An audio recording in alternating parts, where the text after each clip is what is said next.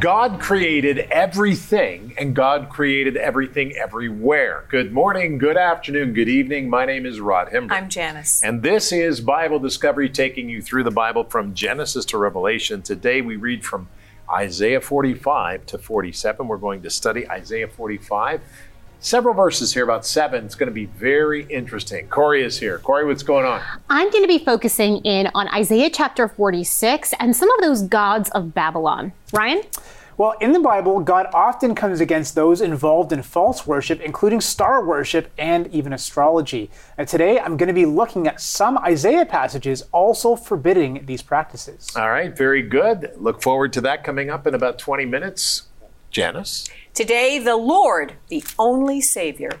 All right, very good. Take your Bible guide and let's turn to today's passage as we read it and understand what God is saying to us as we open His Word, the Bible.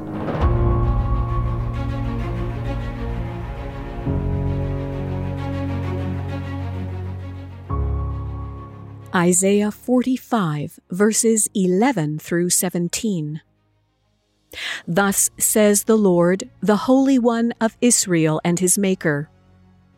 Ask of me things to come concerning my sons, and concerning the work of my hands you command me. I have made the earth and created man on it. My hands, stretched out the heavens, and all their host I have commanded. I have raised him up in righteousness, and I will direct all his ways. He shall build my city, and let my exiles go free, not for price nor reward, says the Lord of hosts. Thus says the Lord, the labor of Egypt, and the merchandise of Cush and of the Sabaeans, men of stature, shall come over to you, and they shall be yours. They shall walk behind you. They shall come over in chains, and they shall bow down to you. They will make supplication to you, saying, surely God is in you, and there is no other. There is no other God. Truly, you are God, who hide yourself, O God of Israel, the Savior. They shall be ashamed and also disgraced, all of them. They shall go in confusion together who are makers of idols. But Israel shall be saved by the Lord with an everlasting salvation. You shall not be ashamed or disgraced forever and ever. Isaiah chapter 45, verses 11 through 17.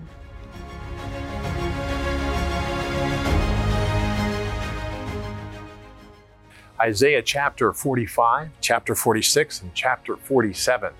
That's what we study today as we go through the Bible in 1 year. We're going to focus in time and chance on Isaiah 45, 11 through 17.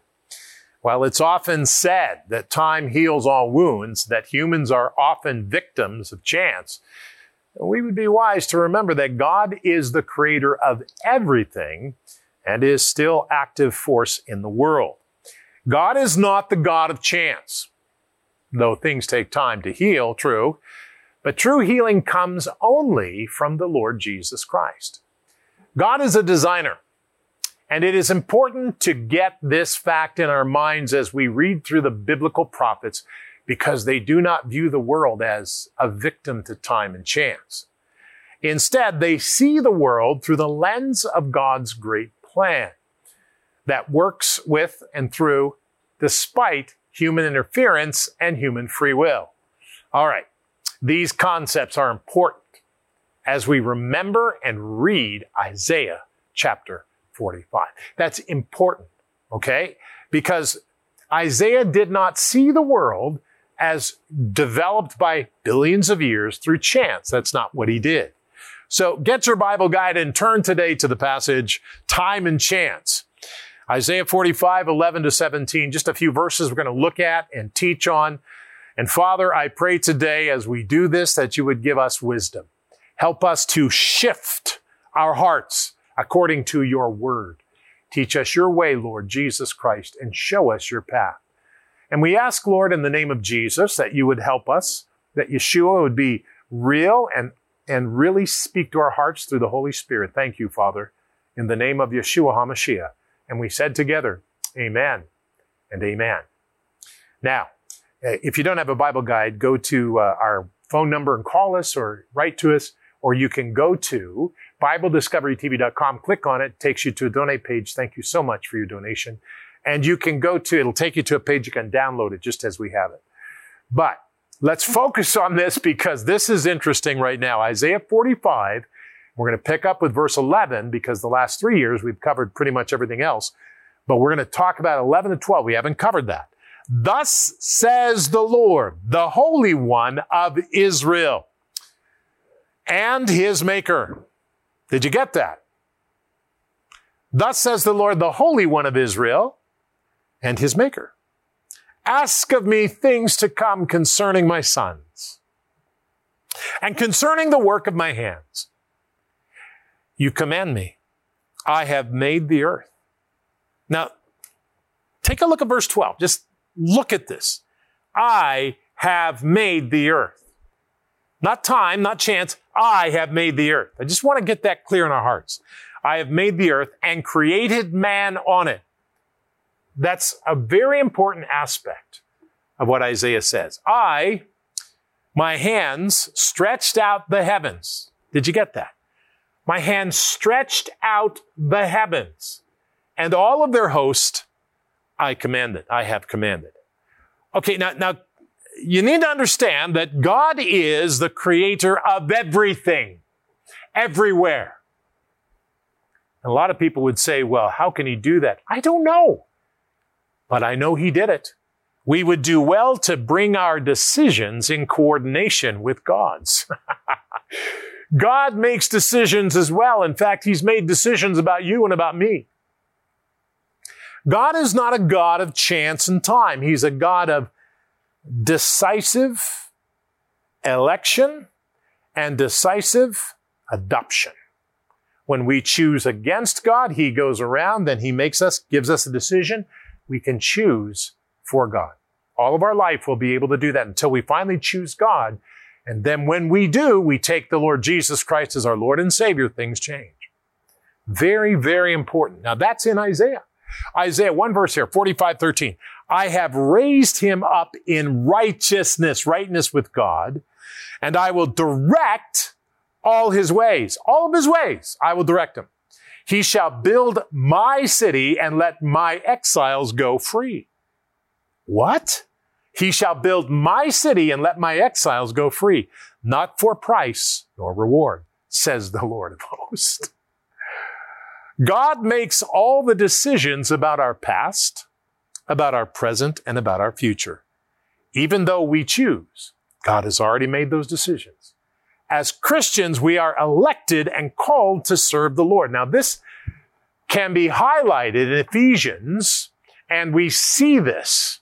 Okay, so keep that in mind. This is a setting up or a getting us positioned for the New Testament. God knows everything we're going to choose, even though we have, from our perspective, it seems like a free will choice, but God already knows the future. He knows what we're going to choose. He hasn't dictated what we're going to do. He knows how we're going to choose, but he has woven the path. Now, this is very hard for us to understand, but Isaiah says this. The Lord is great and greatly to be praised. Praise the name of the Lord. Do you see that? That's why we praise God. All right, let's go on. This gets better. Isaiah 45, 14 to 17. Thus says the Lord, capital L-O-R-D, God, Elohim, the labor of Egypt and the merchandise of Cush and of the Sabaeans, men of stature, shall come over to you, and they shall be yours. Men of stature, they shall walk behind you. They shall come over in chains, and they shall bow down to you. They will make supplication to you. Do you understand what he's saying here? This is very important to hear this. Saying, surely God is in you. Did you see that statement? Surely God is in you, and there is no other. There is no other God. Truly, you are God who hide yourself, O God of Israel, the Savior. They shall be ashamed, and also they shall be disgraced, and all of them, they shall go down in confusion together, who are makers of idols. But Israel shall be saved by the Lord with an everlasting salvation. That's Jesus Christ, Yeshua HaMashiach. You shall not be ashamed or disgraced forever and ever, for eternity. Let me tell you something. This is fascinating. God is recognized in those who follow His ways. Those who do not follow God's ways are lost. I want to tell you that is so important. Do you follow God? Do you follow God? Well, it's really important. Now, I can tell you that I try to follow God. My humanness is so human, but I ask God forgiveness every day to help me follow Him. I've done that for over 45 years. And I want to tell you something, that God helps us. There's two things God does. Number one, He gets rid of fear. And number two, He helps us with His Holy Spirit. I have changed. I want to be clear about this. My personal testimony, I have changed, not because of me, but because the Holy Spirit has changed me. Absolutely true. And you know what? The Holy Spirit, not from this world, can change you if you accept the Lord Jesus Christ as your Savior.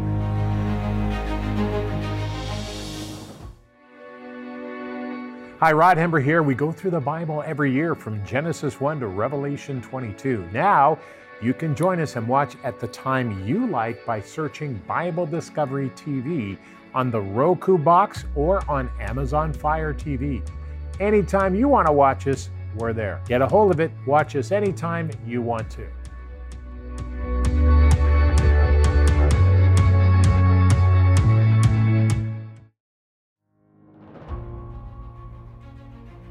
Isaiah chapter 46 is a really interesting chapter. It talks about the gods of Babylon specifically and how they're going to be humbled and taken away into captivity, just as the Babylonian people will be taken into captivity. So I want to start out by taking a look at some of these gods, and then afterwards we'll take a closer look at some of these verses related to them. Check it out.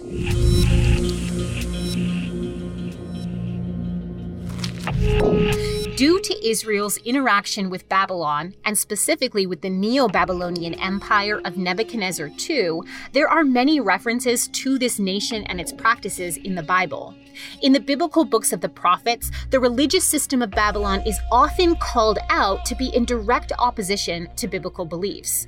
This was particularly concerning, as many former citizens of Israel and Judah had been removed from their land as exiles and lived in Babylon with and under this system of worship. Connected to this exile imagery, the prophet Isaiah, living before the Babylonian exile, but still in a time when Babylon's chief god Marduk was widely worshipped, makes the claim that one day Marduk's idol would be carried off into exile with its people. The history of Marduk is an interesting one. His main cult center was the city of Babylon at the Great Ziggurat and adjacent dedicated temple. This ziggurat and temple faced a series of destructions, rebuilding, and renovations throughout the many ages of its existence. But the most famous reconstruction occurred under the watchful eye of Nebuchadnezzar II, the great builder king of Babylon, who also was responsible for the destruction of the Jerusalem temple and who appears as a main figure in the biblical book of Daniel. During this time, Babylon's temple and ziggurat experienced a type of golden age, when its former glory was perhaps even surpassed by the extravagance of Nebuchadnezzar's renovations. Nebuchadnezzar could then claim to be a truly dedicated monarch and take up his place at the yearly festival held for Marduk, when the king would take the idol by the hand and lead it through the streets of Babylon to another temple, where all would bring their offerings and worship. The worship of Marduk goes so far back into the history of the city of Babylon that his origins become murky. But his association with and as the patron god of Babylon are likely original. It's believed that as the city of Babylon gained political power and domination over other cities and territories, that the power of Marduk also grew, beginning to absorb other gods and their powers and realms into his own. As Marduk absorbed other gods in popular belief, their names became descriptive names for his many attributes, until eventually Marduk could even just be referred to as Bel, meaning Lord. By the time of Daniel and Nebuchadnezzar II, Marduk was king over all the gods and the savior of humanity. These roles had been described in the even now famous Enuma Elish and Another Poem. Marduk was believed to be strong enough to rule over all other gods and to be personally interested in helping the fate of humanity, which adds a very sobering context for Nebuchadnezzar's confession of Israel's God as recorded in the book of Daniel. You know, as we've been talking in some of the breaks that we've been taking, we've all been noticing how poetic Isaiah really was as an author and as a prophet. He really enjoyed a turn of phrase. And we have an example of this in our assigned reading when it comes to these gods of Babylon. So I wanted to read it to you, verses 1 and 2 of chapter 46. Listen to what he does here with the word burden. Bel bows down, Nebo stoops low. These are the gods of Babylon.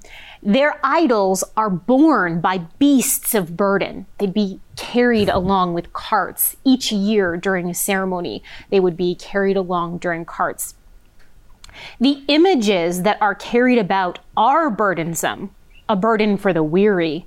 They stoop and bow down together, unable to rescue the burden. They themselves go off into captivity. So what's really interesting that Isaiah is doing here, all around this idea of being a burden, is he's saying these idols, they are a burden, but more than just for the beasts that pull their cart. They're a burden to the weary people, and they're unable to relieve, the gods themselves are unable to relieve the people of this burden. In fact, they themselves, these gods themselves, will go into captivity, just like their people. Very really interesting turns of phrases by Isaiah. And what is it that Jesus says? Come to me, all you who are weary and heavy laden, and I will give you rest, because my yoke is easy and my burden is light. It's a complete change. Switch. It's a reverse. Yeah, the opposite. Yeah, it's fascinating. Thank you, Corey. Excellent. Ryan?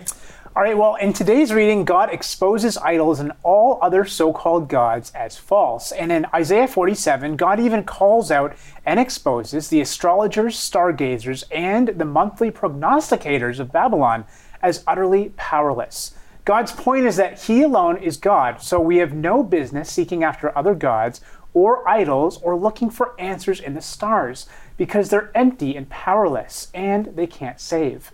We don't need to be worshiping or wishing upon a star. Instead, we need to worship and serve the living God and make our requests known to him, the creator of those stars. Of course, this doesn't mean that we shouldn't study the stars or the rest of creation for that matter. God created nature, and I really do think that he enjoys when we explore the things that he's made, because when we uncover the designs and the amazing intricacies of his creation, it causes us to worship and to honor and adore him. But this brings up a really important issue, and that's because some people get confused over the differences between the practice of astrology, which God forbids, versus the practice of astronomy, which is a legitimate branch of science. So my segment today attempts to distinguish between these two very different practices from a biblical perspective. Take a look.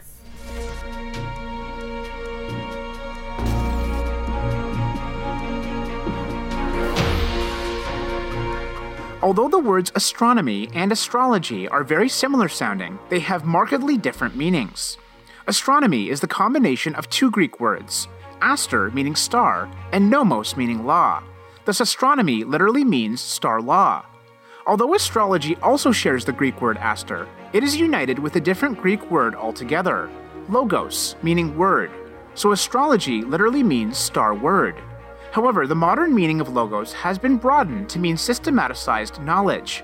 Actually, some sciences, such as biology and geology, use the same root, so it is easy to think that astrology is a science too. However, affirms one scientist, it is not. Astrology is the belief that the positions of the sun, moon, and the planets affect our lives and our destinies. Since astrology is more of a belief system than a science, it qualifies as a religion or cult. Actually, astrology is nothing new.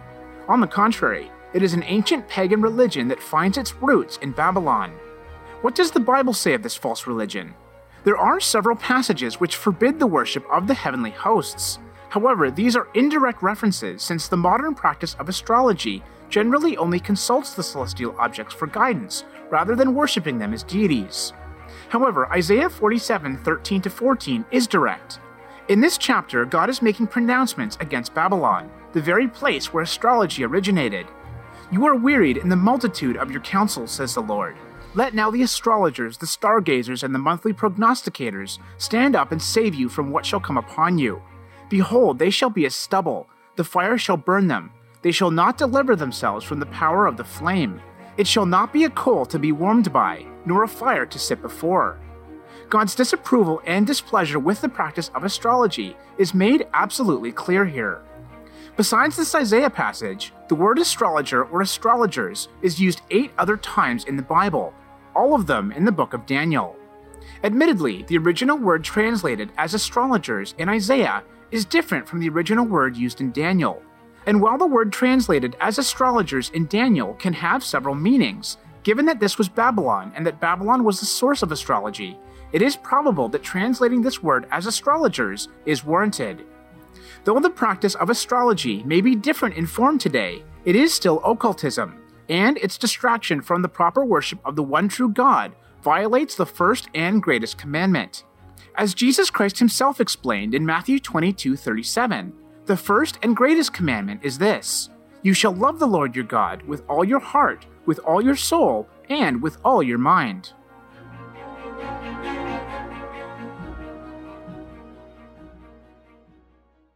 So while astronomy is the study of the heavens and is a legitimate science, astrology is an ancient occultic pagan religion which claims that the positions of the sun, moon, and stars somehow control our destinies.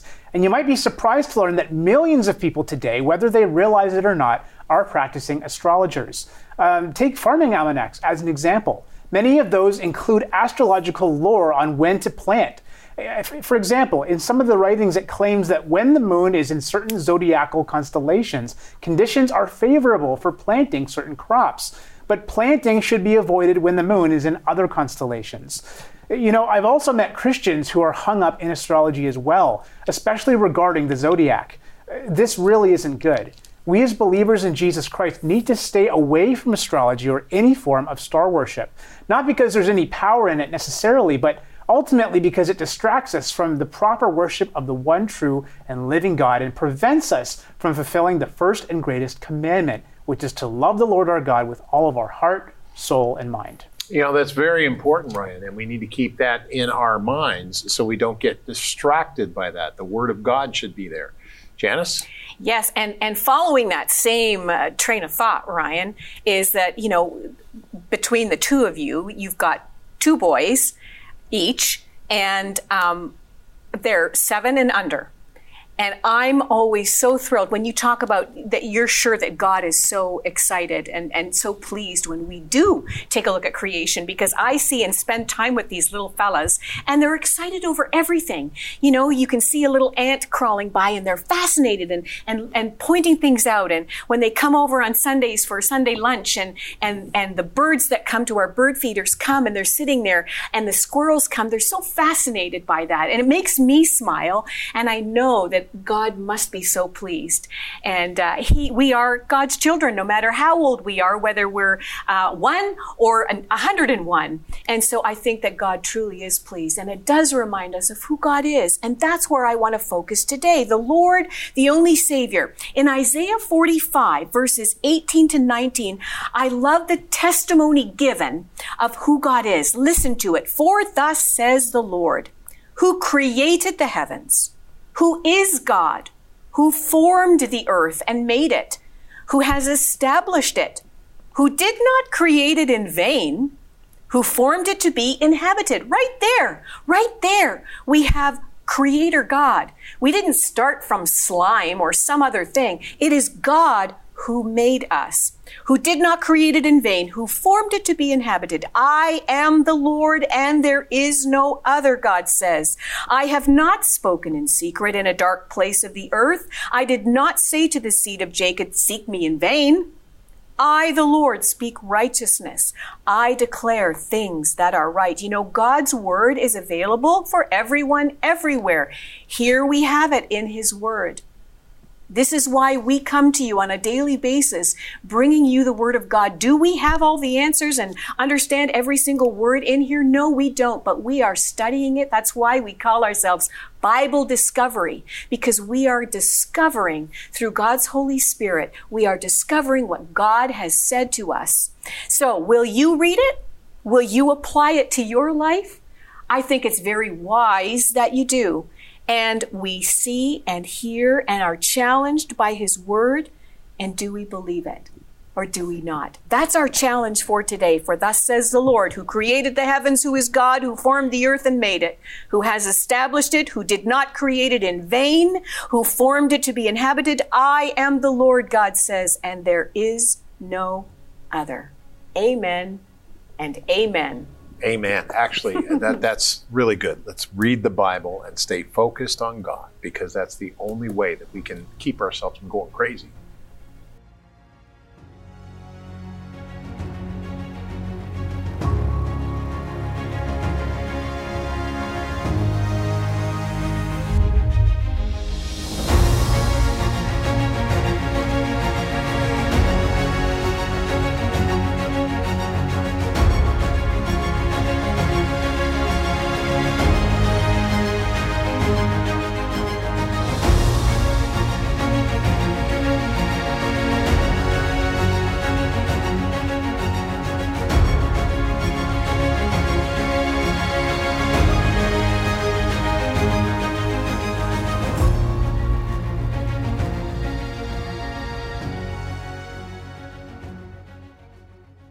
We need to pray today. At the end of the program, I was thinking about this, and I really have to pray because I trust in the Lord that he will help you with inflation and with all the things happening in the world.